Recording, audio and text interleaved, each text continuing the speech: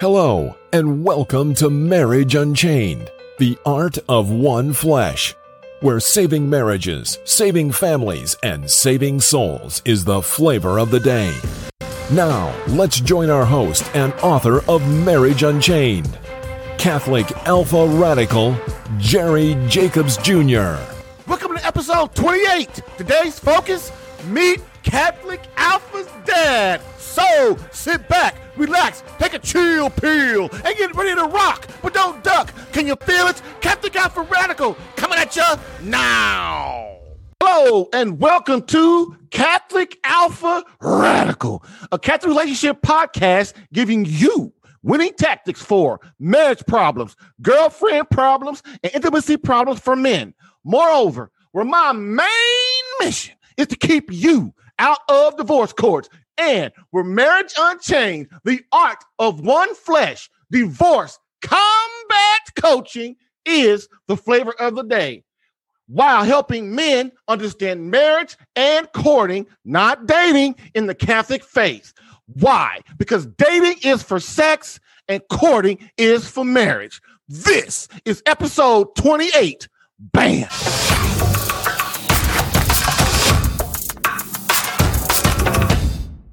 So now we have the quote of the day. We always start out with a quote because we get us rolling right. So here we go. Quote, from another point of view, sex seeks the part, love the totality. Sex is biological and physiological and has its definite zones of satisfaction. Love, on the contrary, includes all of these, but is directed to the totality of the person loved. Example, as a creature composed of body and soul and made to the image and likeness of God. Love seeks the clock and its purpose. Sex concentrates on the mainspring and forgets its mission to keep time. Sex eliminates from the person who has loved everything that cannot adapt itself to its carnal libido. Those who give primary to sex for that reason are anti-religious. Love, however, does not concentrate on a function, but on personality. An organ does not include the personality, but the personality includes the organ, which is another way of repeating the theme. Love includes sex, but sex does not include love. End quote. Archbishop Fulton J. Sheen, Book 3, To Get Married.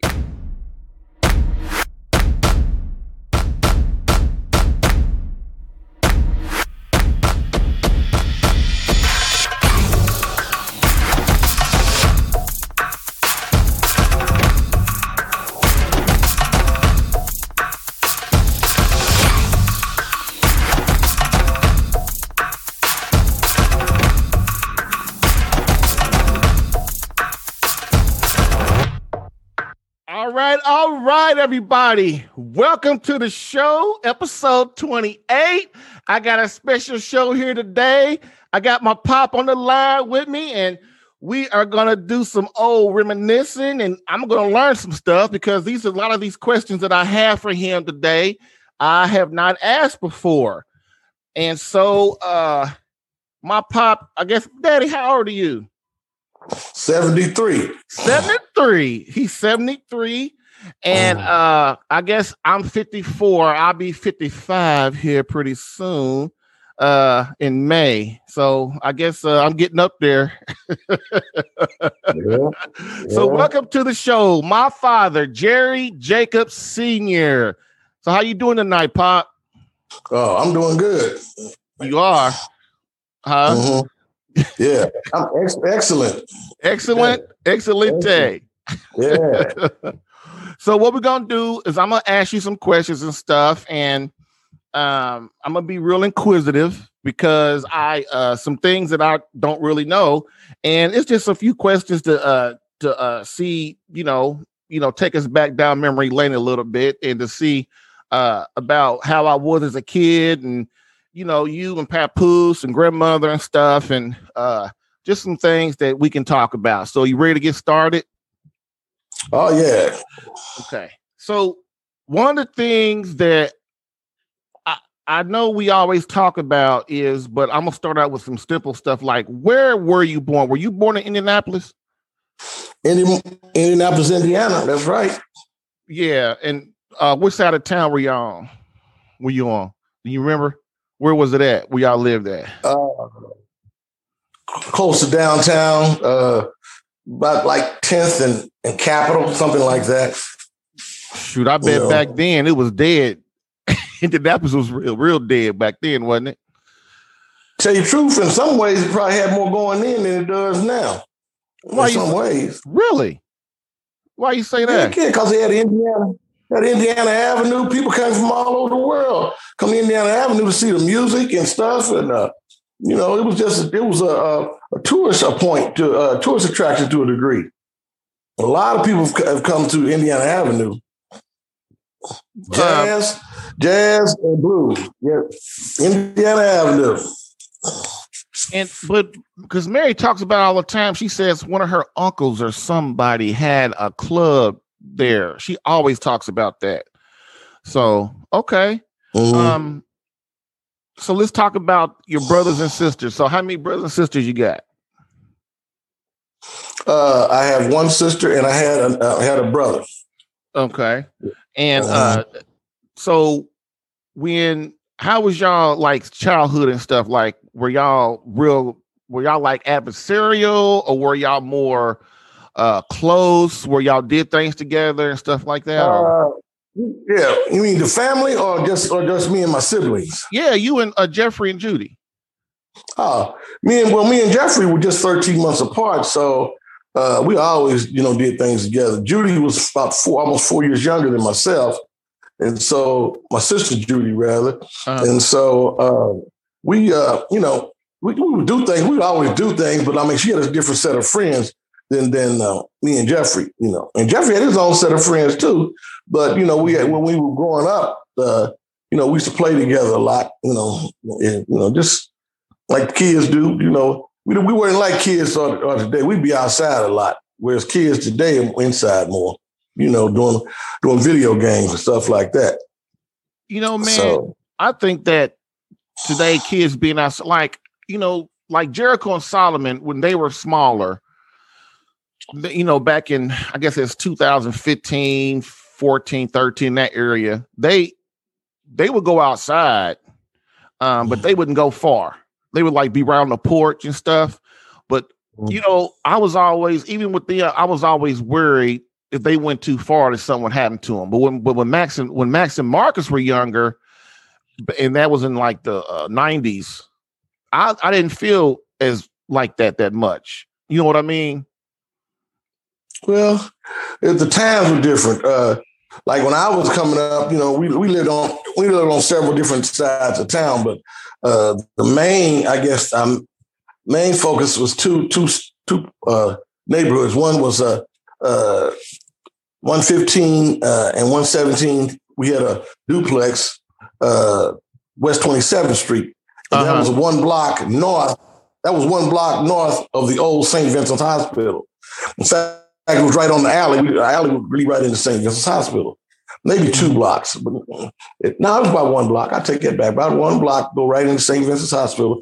We were north of St. Vincent's Hospital, so we would you could walk right down the alley and go right into St. Vincent's Hospital from where we lived. Then we lived there, I don't know, till I was about 10 years old. Then we moved in the Butler-Tarkington area on 4252 Sunset Avenue.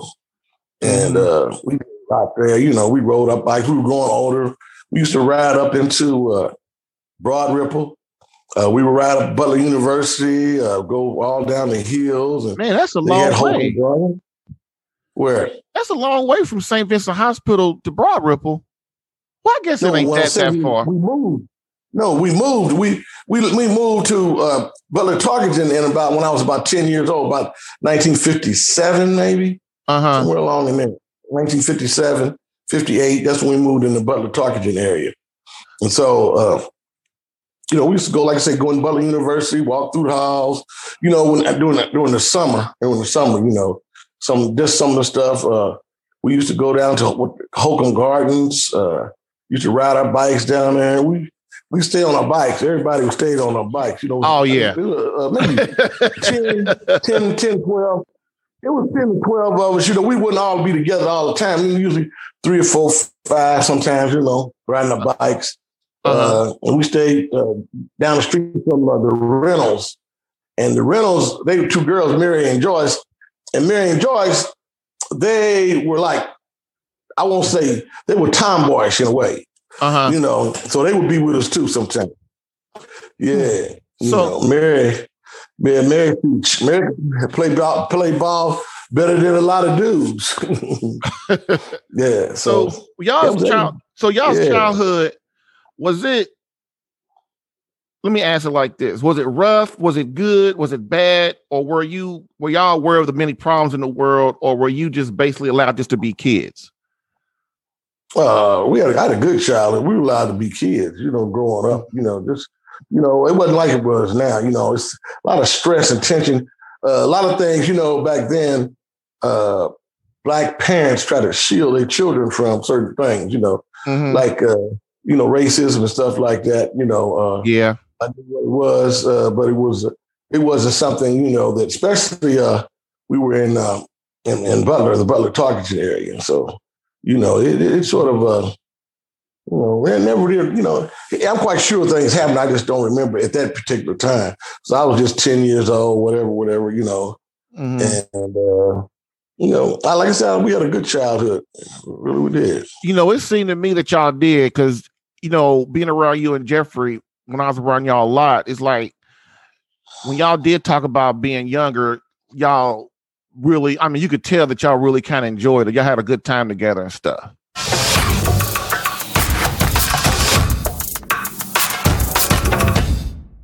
Are you here to build a better marriage? Do you worry daily about the state of your relationship with your wife? Do you really understand how she thinks, how to keep her happy, her deepest needs and desires? Would you like to regain the respect, intimacy, devotion, and communication you once had? Or better yet, make your marriage better than it was, holier than it was, more impassioned than it was? Not sure where to begin? Visit www.savemycatholicmarriage.com and save your seat for the Marriage Masterclass today. If you're ready to man up, get your woman back, and battle for your marriage, visit www.savemycatholicmarriage.com and enter the Marriage Masterclass now.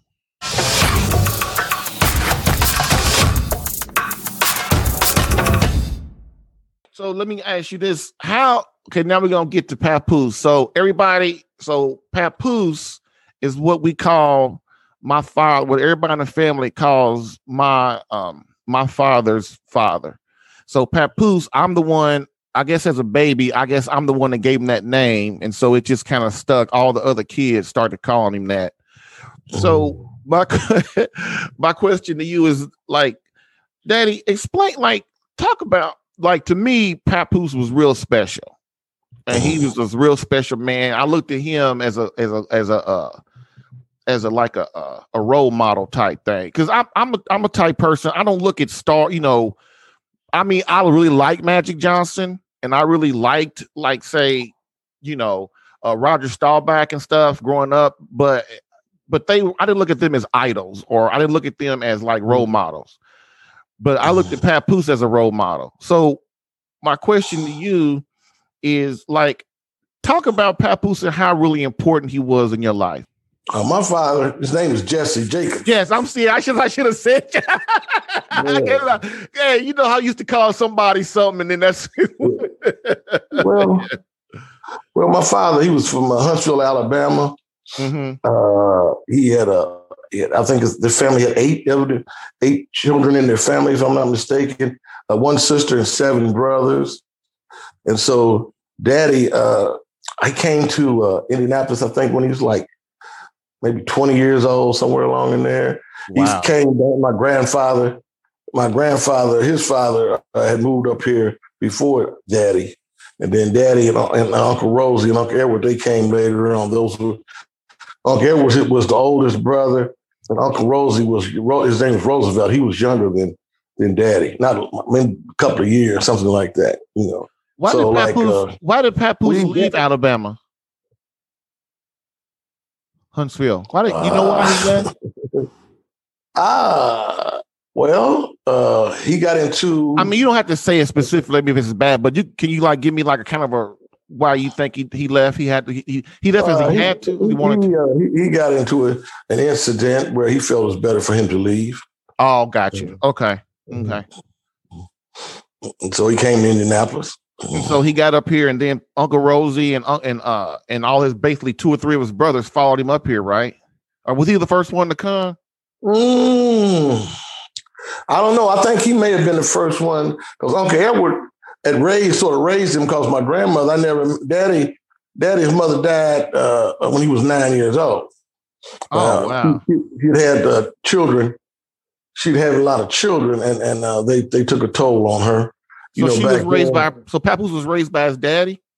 He was raised by really Uncle Edward. That was his older brother. He probably did more, because my grandfather, when my grandmother died, he took, he sort of went downhill from an emotional standpoint, and so he, like I said, he moved up here. He worked at it's now called Eskenazi Hospital. Then it was called Wishart.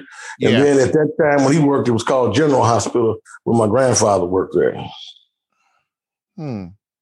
So, I'm gonna ask the question again because we kind of went sidetracked. So, what is so just name like some of the most important ways. Just name some of the things that Papoose. How is he so important to you and stuff? What looking back, what were some of the things that you I know you and Papoose were real close. I think out of all the 3 of y'all, I think you and Papoose were the most close out of you, Judy and Jeffrey. Although Jeffrey was a close second. But so that's what I'm saying. Like when you were in your life, how was he important? Daddy was a small man in stature, but he had a real heavy voice. He had a big man's voice. And when Papoose entered the room, he was a big dude. You know what I'm saying? His aura was huge. Even when he was like 70 something years old, when Papoose came into the room, everybody looked at him. It was like one of those things where he had an aura about him. You know what I mean? Yeah, he was like that. One thing I'm gonna tell you about leadership. They say leaders are born, and then they say leaders are taught to be leaders, and that's a debatable thing. But like Daddy was the union steward on his job, and so on that was a good position for him to have, and but anywhere he went, he was always sort of he was a quiet person, but Daddy, you could tell Daddy had leadership skills. And that's just the way he was. And a lot of times, he sort of was like a quiet, like leader type person too, but don't get him mad. He was a little dude, but he had a lot of power. So, okay. All right. So you said, so what I'm going to ask you now though, is what are some of the most important ways that Papoose helped mold you into a man? Can you give me some specific incidents that? Well, Daddy sort of he didn't talk a lot. Not like unless he really knew you. Daddy didn't really talk a lot, But the thing about it, he led more by example. He was the type of guy that he just led by example. My father, I used to work with Daddy, and he had several jobs over a period of time. He used to do cars, buff cars and detail cars, and me and Jeffrey used to help him do that. Then right before I got married, he it was his part-time job. He he was he had a janitorial crew, and I worked for him, and Jeffrey worked for him too. And I worked in a bank. I cleaned up a bank, and he was at the bank a lot because he had other people that worked for him at the bank. So we go in at 6 o'clock at night and get off at 12, noon. And so Daddy, he was my boss and stuff. He was real cool. I learned a lot. Like, he did a lot of things. Like when he was younger than that, when we were living on Sunset, he was a night watchman, and he cleaned up the place for this Cornelius Printing Company. He worked there. It's no longer, the building is there, but it's not in business there. But he would go and he would put me in a room. He wouldn't let me and Jeffrey go together hardly. He would just let one of us at a time go off, But anyway, he put us in a room and go and do what he go around and do the floors. And he, it was a clock out. I think he had the clocks that he would do, for the go in different areas of the building. So he did a lot of stuff, different things over the years. He used to work at the Indianapolis Power and Light Company a long time ago. He just was, just a lot of things. The thing about it is, my father was that I always knew he loved me. Mm-hmm. I always knew he wasn't going to hardly lie to me. You said hardly. And I always, well, not that I know of, I don't know, but he wasn't, some people are lie every now and then, and some people are habitual liars. Got that and right. Some people, everybody's probably lied sometime before their life, But Daddy definitely he didn't like to lie, and he didn't like you to lie either, I know we were moving one time. We were moving from the campus out of the campus apartments. The campus apartments were across the street from the OYMCA. And the fact they're still there. But anyway, we were moving, me, Jeffrey, Judy, Daddy, and Mama. And so Jeffrey started messing with Judy, and Judy started hollering and crying, So that was usual. That was normal. Judy. She started crying. And so Daddy ran back up the steps, while we were moving. He slapped Jeffrey, and he slapped me too. What you slap you for? Yeah, because he said I was doing it. And that's the only time he's ever done anything to me that I thought was unfair. He did it, it was an emotional thing. He was trying to move and everything. And so he said he was sorry later on, because my father didn't hardly whip us or nothing. I mean, he would whip sometimes, but he wasn't no person to just do something to you. He wouldn't do that. And he always had justification for doing something to you. If my father whipped you, you deserve to be whipped. But this particular time, he was just doing so much, and he just heard Judy crying, or hollering, or screaming, or whatever she was doing. And so he ran back up the steps, slapped Jeffrey, then he slapped me. That hurt me like hell. I said, wow. I said, that Daddy slapped me for I didn't even do anything, Man, you know how it is. Man, when them girls start crying, because Feeney's my sister, y'all. Feeny will get me the same way. I get in trouble because Feeny start crying, and first thing y'all go, boy, what you do to that girl? It was all.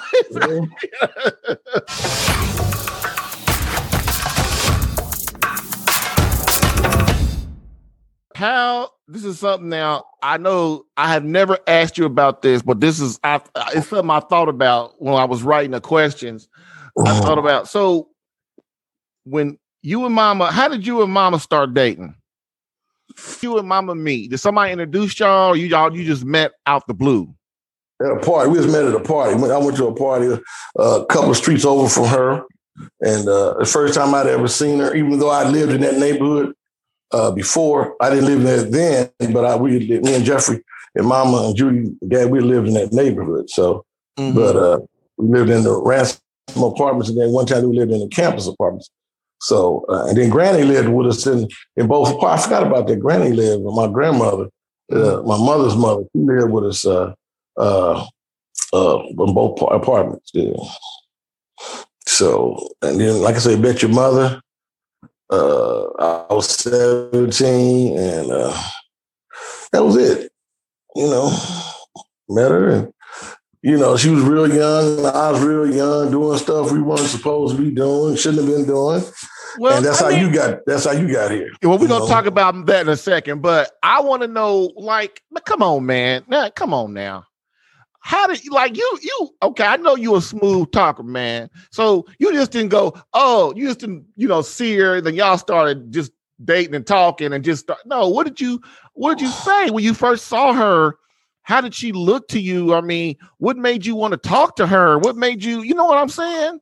Oh, well, it was it was a basement party. It was house party. It was a house party. Yeah, and so what happened was, I had a car, and like back then, kids didn't have cars. My age didn't have a car. I was one of the very few that had that car. I was going to Shortridge High School when I had a car. Mm-hmm. One thing about having a car at a young age, it affords you a lot of freedom that maybe you don't deserve, don't need it, Right. So exactly. I tell anybody, if you're going to have a car at that age, you need to, your parents need to be well schooled on how to have a car. Mama said the other day, Mama said, boy, he was, her and Mary was talking, and Mama said, boy, your daddy, he said, man, okay, everybody, my nickname is Man. So that's what they call me in my family. It's not Jerry, they call me Man. So my mother's told my wife, she said, boy, man, your man's daddy, boy, he was fine when we were little. He was a good looking man. So obviously, Mama, and she did. She said, Jeffrey was good too, fine too, but she said you was fine. She said, yeah, he was fine, and Mary just started giggling like a mug, man. Yeah. So that's what I mean. So when you saw, Mama just came out and said that you was nice. So when you saw her, okay, it's dark. I've been to house parties too. Come on, I know what's up. You see the woman. What did you think about it when you saw back her? Back in them days, I was trying to really, I was trying to be Black Rudolph Valentino. There you go. Amen. There you go. Now we talking. That was my game, So, right. So how'd you approach her? How'd you talk? What'd you say? You remember? Well, your mother was real young and innocent, 15 years old. Mm-hmm. She looked older, really, she did. But then, so I just started talking to her. We did a little making out, a little stuff, just kissing and stuff like that. And then I took her home. And then I called her and, kept talking to her.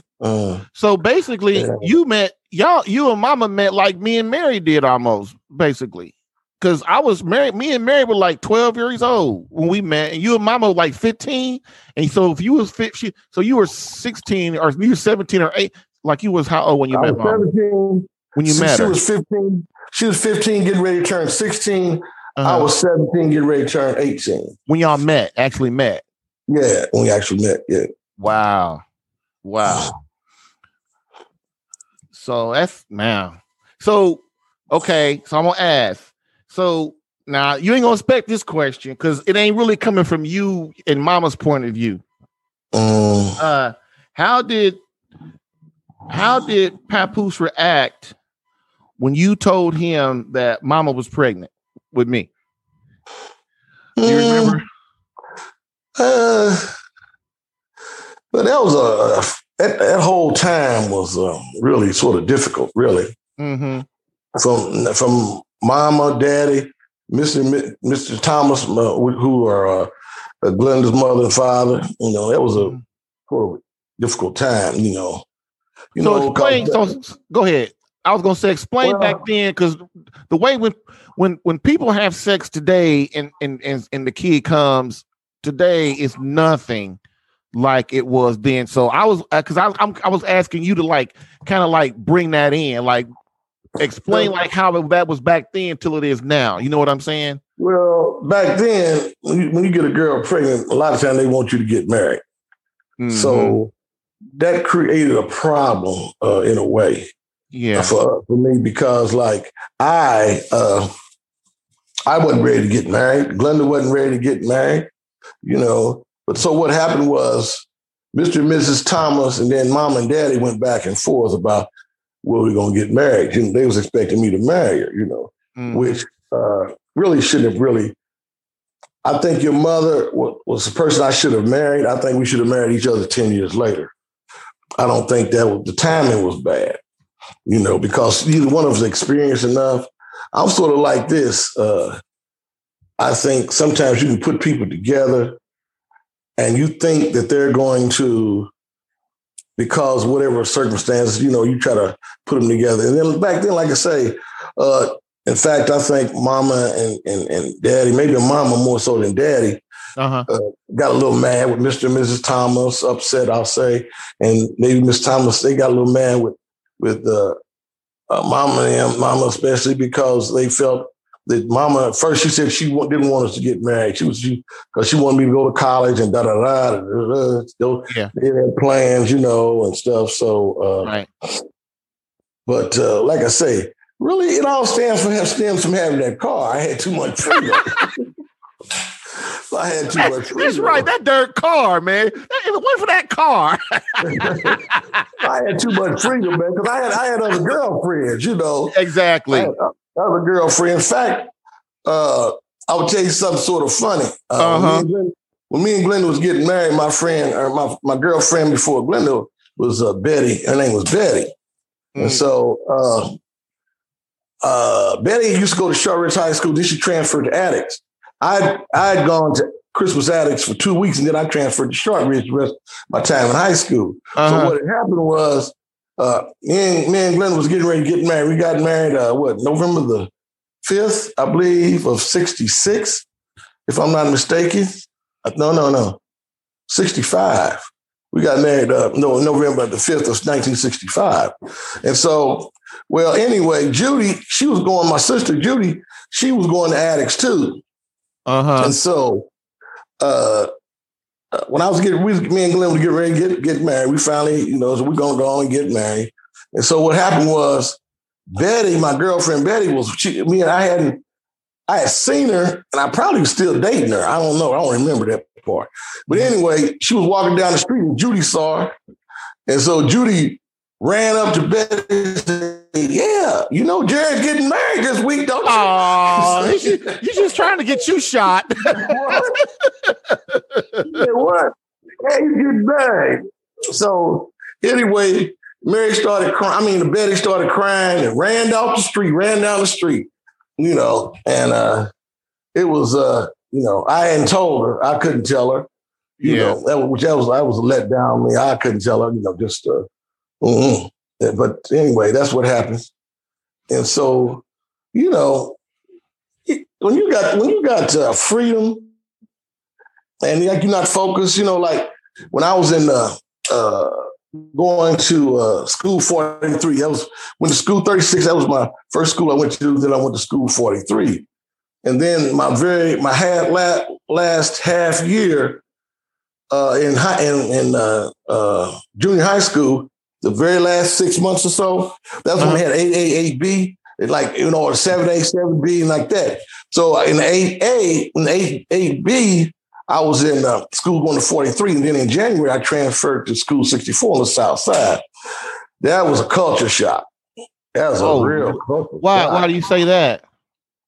Well, at school 43, it's from a standpoint of learning, intellectual thing, it was a higher rated school. It was just really good school. If you came out of school 43 and you used to have to test in the Shortridge too. You had to, black kids used to have to, I don't know if everybody, I know black kids used to have to test in the Shortridge. So, but I got in, I didn't have to take a test. I don't know why. I just never had to take the test to get into Shortridge High School, which is a high academic school then. And school 43 was a high academic junior high school. Well, no, it was middle school, junior high school. And so what happened was in the 8A, we moved on the South Side. We moved from Sunset on the South Side, which mom and daddy were having some issues. So some things went down and our financial situation changed. So we moved on the south side for that last 6 months when I was in the 8A, and that was a culture shock to me. Culture shock. The stuff that they had known at learning in School 64, I learned when I was 3 years earlier. They was a total, like, they thing was they were a lot more loose. Like, that's why I got into girls, because a lot. I got into girls out there. Yeah, because you probably got bored. I started, Yeah, because you probably got bored. It's just they had a different lifestyle. Out there, girls, a lot of them were already having sex at 14, 13, stuff like that. And, it was just a different thing. My cousin Laura, she lived out there. Uncle Edward, his family, they lived out there in Barrington too. So anyway, the very first day I got out to School 64, culture shock. This dude named Michael Strader, he wanted to fight me. Very first day, we was in there, got in the locker room. He wanted to fight me in the gym. I ain't done nothing to him, nothing. And so a guy that got to be my lifelong friend before he died, his name was Stanley Wilson. We call him Fox.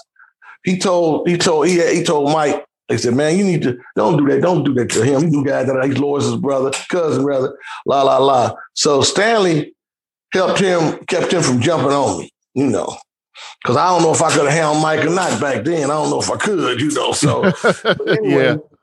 But then years later, he and I started working at the same job. We became good friends, Michael, 20 some years later.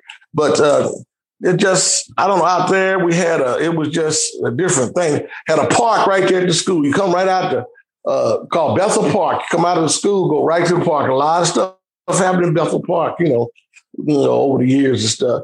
It was, it had its own, it was a real close-knit area out there for Black people. And so we moved out. We stayed out there 6 months, and then in Barrington. And then when it's time to go to high school, we moved to up here on what I tell you, campus apartments.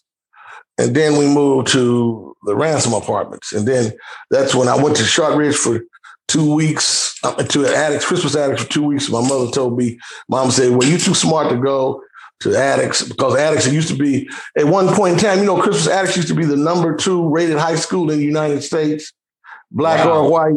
Wow. It was the reason why, because they had professors teaching there, and the Black professors, they couldn't go to other schools. So the white people wouldn't let them teach there. So they taught at Christmas Addicts. And so you get professors teaching young kids, just so they're going to be, like I say, I was very surprised. It was the number 2 rated high school, color didn't have anything to do with in the United States at one time. And then what happened was it began to decline as integration really messed it up. And I think integration hurt Black people more than helped Black people, in my opinion, because you used to go down on Indiana Avenue. They had all these stores, and in the Black community had pharmacies. It had theaters. It had cab companies.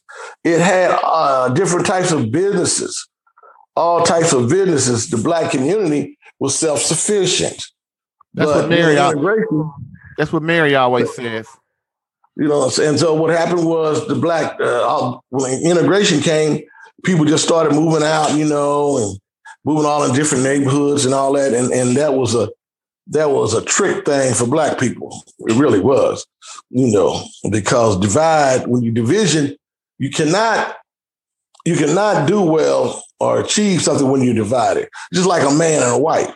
If a man and wife are really hostile towards each other and they cannot do something to get together and accomplish something when they're so divided.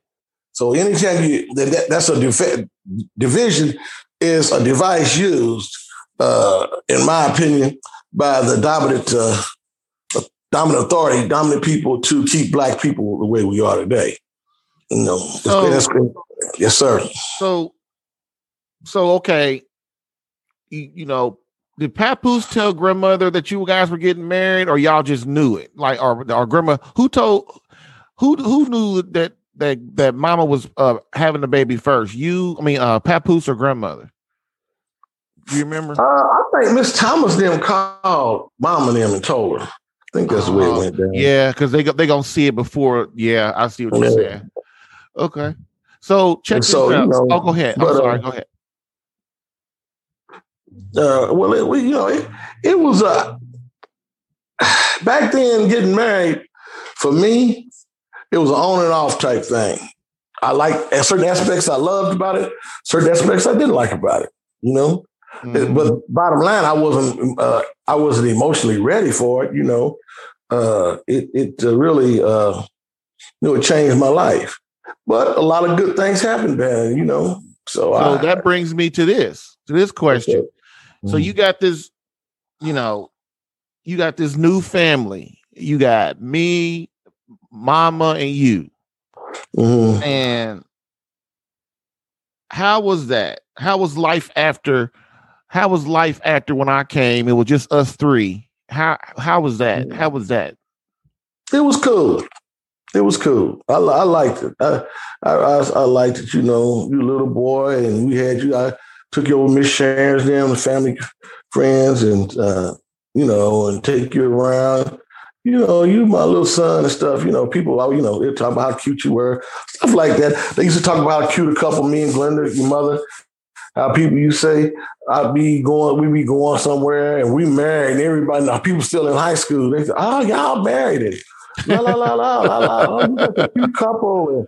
And how does it feel to be married? And la la la la la la. You know, what we had done was we had gotten an apartment in Mama and Daddy's house. We had an attic up there, so we took and made the attic our apartment. And so Mama wanted me to go back to school, finish school, you know, high school, didn't go to college, and da da da da. You know, that was the plan. But a lot of times people look at things. Yeah. Life is very different. I'm going to tell you what, for years and years, I looked at it like, wow, I got married at such an early age. Da da da da da da. You know, I'm thinking a lot of negative things. And then I got to thinking about the Vietnam War. Back then, the Vietnam War was on. So what they were doing, they was drafting brothers, people, period. A lot of people, you know, I think I was probably a 1A classification. But then when I had a baby and got married, they put me in a different classification. So they never did call me to be drafted. And a lot of my friends and even one of my cousins, they went to Vietnam. One of my cousins, he got murdered. He got shot, really, and killed in Vietnam. And I had a lot of friends that went to Vietnam. And some of them didn't make it back. And some of the ones that didn't make it back, they didn't make it back mentally. Right. They didn't make it back. So I said, wow, you know what? I got married at 17, had a child. But if I hadn't done that, that might have been me in Vietnam. Yeah. So that's where you don't want to go. Yeah. So I go ahead. No, I was gonna say. So be honest, man. When I was growing up, what kind of kid was I? Did I cause your mama a lot of problems? Not really. You just an average child, regular child. You know. The only thing about you a Taurus, and you real. You know, you got you know how Tauruses are. They got that very opinionated, very difficult sometimes to deal with them, Tauruses. And I find, you know, other than that, now, but being that way probably has helped you be who you are today. It helped you probably playing football. It helped you probably in the military, in the Air Force, you know. So it goes both ways. Anything, you have to look at both the pros and cons of anything, you know. And so, but as far as that, you're a pretty good kid, really. You know, you and Feeney, both Jennifer, my daughter, Jennifer. You good children. And see, that's how I measure. I measure by how many whoopings I got. I said, so I look at I got whoopings, but I didn't get a whole lot of whoopings. So I figured I wasn't that bad. Well, I really don't like to whip kids. I really don't. But and some kids you don't have to whip. I'm from the old school. I believe in whipping ass. I believe in whipping ass when it calls for it. But first of all, I learned one thing that I learned from Daddy: never whip a child when you're mad. Mm-hmm. Go and calm down. So you know, rein yourself back in, and then if you're gonna whip them, go in there and whip them. And like mama, she's the more emotional type. Yeah. But the thing about it is, daddy would tell you why he's whipping you. I'm gonna tell you why I'm gonna whip you, why I'm whipping you. After he come, but he didn't whip me that much. He just, of course, daddy probably didn't whip me 10 times in my whole life. Maybe not even, but 6 or 7, maybe, But when he whipped you, it's for a reason. He tell you what the reason was, So, that it was I had a real interesting childhood, really, to me. Mama kept it interesting. She was really a different kind of person. Yeah, you always talk about grandmother. So, like, when you say those, you always say those little sentences about grandmother, like, oh, she was a very interesting kind of person, or mama was. You never really come out and just tell us like specific situations and stuff how she was. Well, mama. Well, I tell you this is mama. Say like in the morning we get up and get ready to go to school. So mama might get to arguing or fussing or whatever. She gets mad. We might do something. She might, annoy her, get her upset. So she just start, because she's real hyper. Mama's real, no, not hyper. I won't say hyper. I take that back. Mama was real intense on sometimes. She, real intelligent person, very intelligent. So, mama, say mama gets mad in the morning when we go to school, right? So then we go home, we stay at school all day, we come home and open up the door, and mama started talking about the same thing like we never left. It's like she opened up, and like the conversation's still going. The same conversation that we had that morning, they opened up the door, and she's still doing it. She's still on it. Same thing. Yeah, she would do that. Yeah, she would do that. And just like we had an intermission. Right. Back, she's on it, man. Yeah. We gonna take an intermission, y'all. We be back in 4 hours. Yeah, that's the way it was. Well, on that, mama used to do a lot. Mom used to do a lot of stuff. Like she used to go to the polls and like cook food and the dinners and stuff. And when mama cooked, everything always came back empty. She cooked these rolls. Everybody loved her roll. Then she cooked the strawberry coconut pineapple cake, and everybody would eat it all. Mama didn't never anybody with food would all eat everything, man. I got a wife like that. Yeah. It's good. So, okay. So how did it come? Yes, sir. How did it come that me, you, mama, and Feeny spent so much time at grandmother and Papoose house? I mean, it's like that was like our second home. It's like almost like our first home. It's like we was always over there. How did it come that we was all over there so much? Because I like being around my mother and father, my family. And they had on Sundays, it was like an open invitation to come to dinner. I'd go to their house anytime. Didn't really make any difference. But Sunday, mom would cook and stuff, and the food be there. So I just like being around. I like being around them. So the last question on this area, and then we're gonna move into a couple of societal questions. Like looking back, what were some of the ways your family, Papoose, you, grandmother, Jeffrey, and Judy, what were some of the ways that you were different from Mama's family? Leslie, grandmother, grandmother, granddaddy, Leslie, Junior, all them. What were some ways that the families were different, but also what were some of the ways that they were the same? Well, I think Mr. and Mrs. Thomas, it was eight. They had 8 children, and I think that their family was not as when it comes to. I don't think they were really when it came to the children. I don't think they did as much one-on-one as Mama did. Mama was a real one-on-one person with each of her children. it was so many, and Miss Thomas worked a lot. Mr. Thomas worked, so I think they were good parents, but I don't think they were. I don't think they had the time, and it's because of the numbers, and they're working to do one-on-one as much. But their family is a really good family. It's really, really good family. I love Miss Thomas and Mr. Thomas. They have a good family. So what was some of the what is a way that we were like, not we, but what was a way that grandmother and papoose were kind of this, the families were the same, were kind of a little the same? Oh, they family oriented. Miss Thomas and Mr. Thomas, their family is a Glen's family, real family oriented. And that's just like we were. Like I say, Mama, she didn't work that much. She worked. Daddy was saying, "Yeah, she go get a job and work just long enough to go get a bill. And then she come home and stay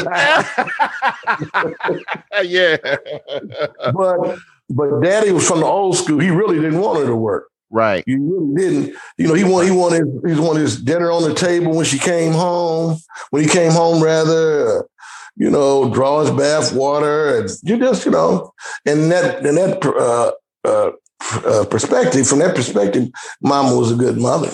She cooked well, kept the house really nice. And see, that's what I'm talking about.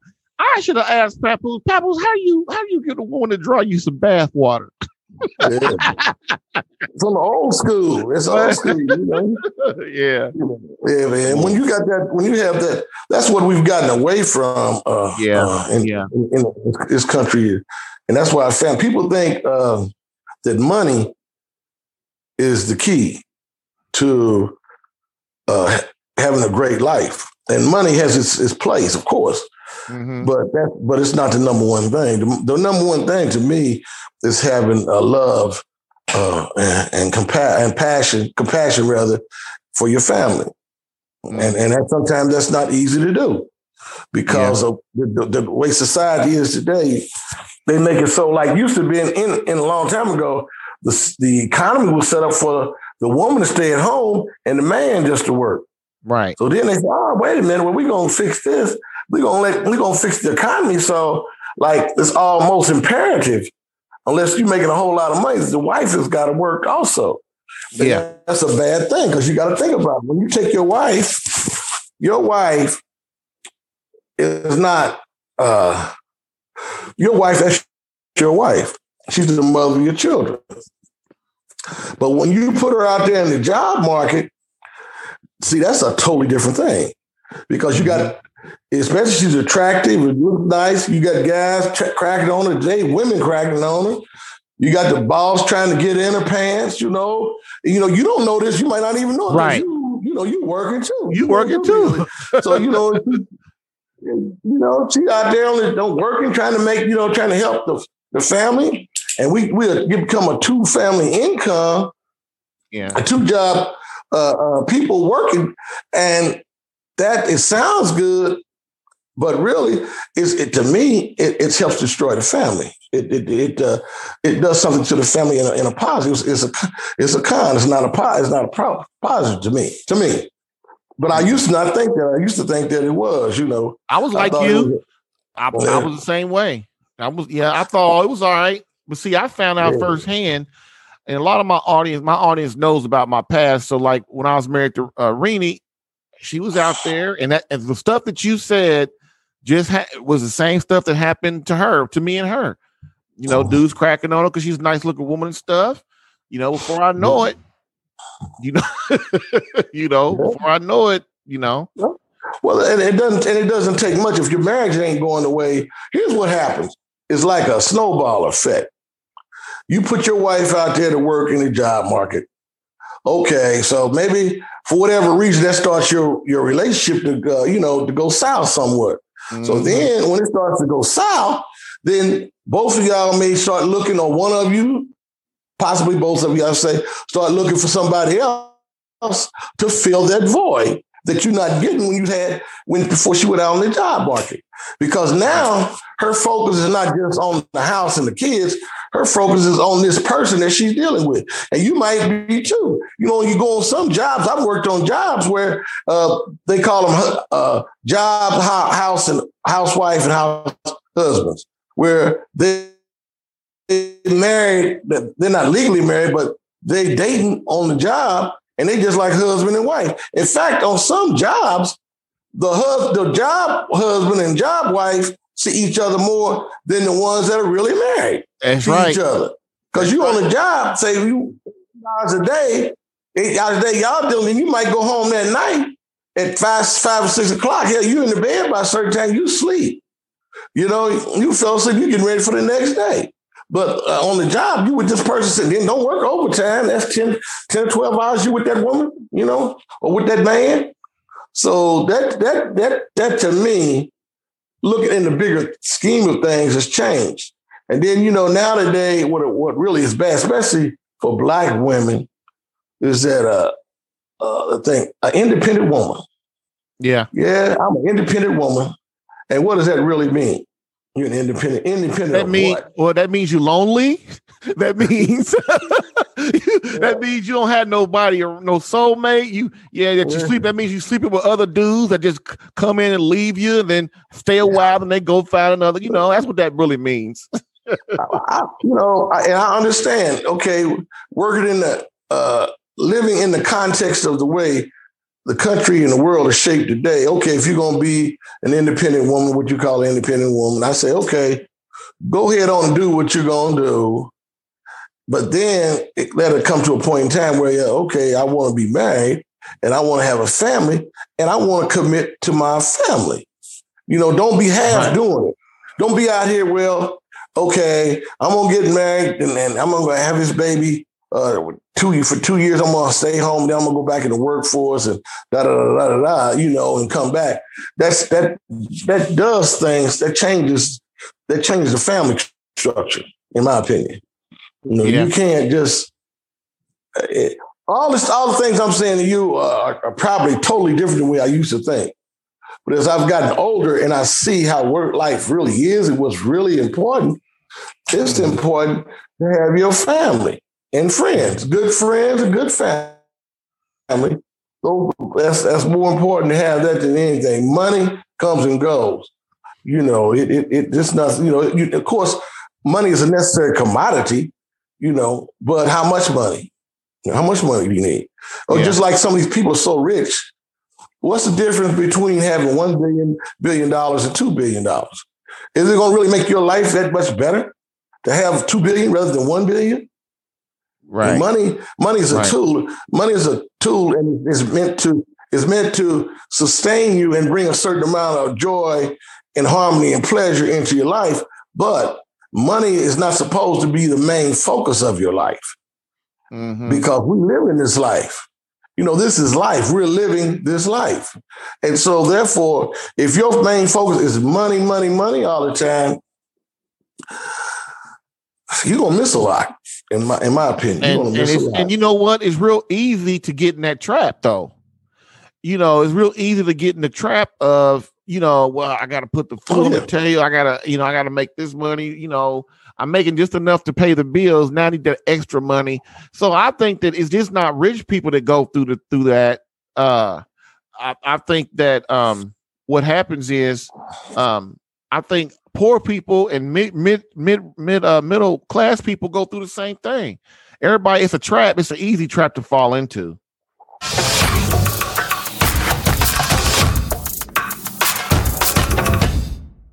So, if you like what you're hearing and want to help others, here is what to do. Share this podcast with your friends on social media and other places you hang out. Here is how to help.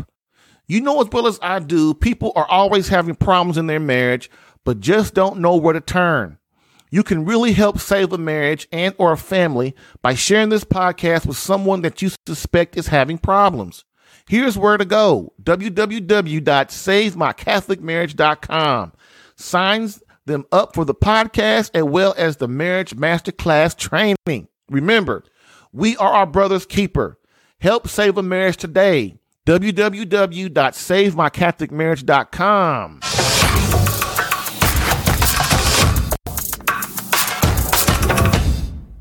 So I'm going to ask you just a couple more questions because we're getting at I think we're at an hour, but I don't want to keep you too long. So we're gonna go into some societal questions, because my show's a lot about masculinity and stuff. That's one of the main proponents of the show. So, in your opinion, what is wrong with the state of masculinity today? Well, the whole thing is they don't have it, whereas the society, this is when I mean they, I mean the people who run the world, the people who possess the fire, they want to make it a genderless society.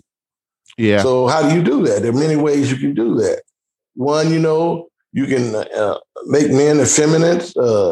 You can ridicule somebody for being a man or from acting as a man. That's why we get the term toxic male. I mean, what the hell is a toxic male? You're a man. How can you be toxic if that's what you're supposed to be? Right. Don't get me wrong. I think if you have issues with your sexuality, then I think you need to go get the proper counseling. Because I think some people I think they were born, they have issues, and that's just part of living. It's okay. But by the same token, how can we force people that are who they were made to be from a biological standpoint, man and male and female? How can we try to push them into being genderless, non-gender? Yeah. How can we do that? Right. You're trying to change the genetics of life. You're trying to make life into what you want it to be, not to what it is. Amen, so brother. I have a problem with that. Amen, brother. Amen. So this is one that me and you talk about all the time. And we agree on it too, but I'm gonna play the curious reporter. In your opinion, also, how has feminism destroyed the family and hurt the state of Christianity and society? Okay, well, I'm not going to answer one about Christianity. That's a different kind of thing. Well, but honestly, hold up. Honestly, it's all whatever you're gonna say. It's all the same. I just put that in there because basically I know it's whatever. It's all three of them. It hurt all three of them the same. But go ahead. Well, I think if you look at societies, societies are in the past. You need the male and female. That's just a part of life. And when you start dividing that up, and then, it's a heck of a thing, when you walk around today, and somebody will say, they had this lady the other day, she said something, I can't wait till my son gets old enough or whatever he is so he can decide what gender he wants to be. I know. That is so sad. Come on, now. It's sad. It is. It's sad, man. It is. But the thing is hurting. The main thing that's hurting people, period, is that the focus of life has been changed, especially in this country.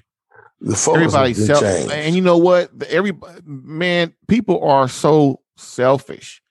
That is where it all stems from. Yeah. iPhone, my website, my, me. It's just completely different. Mm-hmm. Completely. Yeah. And the thing about it, it's not going to change in the near future. No, it's not. It's only going to get worse. South. Yeah. I don't know. I think that there's some countries, I don't know, I've heard that, like in some countries in Africa, some countries in other parts of the world, they still adhere to the male and female roles as husband and wife or whatever, whereas other countries like this is a European country, so they have a different mindset. Well, here's what happens, Daddy. Just like the Catholic Church in Africa and South America and all these other countries, what happens is they try to hold up the thing of marriage the way it's supposed to be, right? In the family. And then what America does, they go over there and start giving them all this money and say, in order to get this money, then you got to do that. You got to do what I tell you to do. And that right there is why eventually, if people keep taking the money, the people, and no matter where you live, they're gonna start going to where we're going. This country's going. You know what I'm saying? Yeah. So the last question is: Would you advise a young man to get married? Say what now? Would you advise a young man to get married, knowing what you know? It would depend on the circumstance. At what age? Well, I mean, okay, no. I mean, it don't matter if he's 20 up to whatever. I mean, he's ready to get married. I mean, he's mature enough to get married. Let's just put all the other stuff. But would you, knowing what you know, would you advise? Would you think getting a young man getting married is a good thing? Yeah, most definitely. Yeah, of course. That's what we put here to do. That's part of the life cycle, you know. To the thing about it is, to procreate, to have children, so they can carry on the society. And so, yeah, I definitely believe in marriage. I definitely believe in that, when it's right. Yeah, that's the hard thing. Well, you don't know, you're taking well, when it's right, it's got to be worked at too. So, but hey, Daddy, thanks for coming on. And, I know this is Friday night. This is your, you've been in from the day, but I thank you for coming on and entertaining us. And I want to say I love you. And I guess for the Super Bowl, we going over our friend's house, the Lamarck's. So I guess I'll probably see you later then. Problem. Okay. All right. Tell Mary and the kids I said hi. All right, Danny.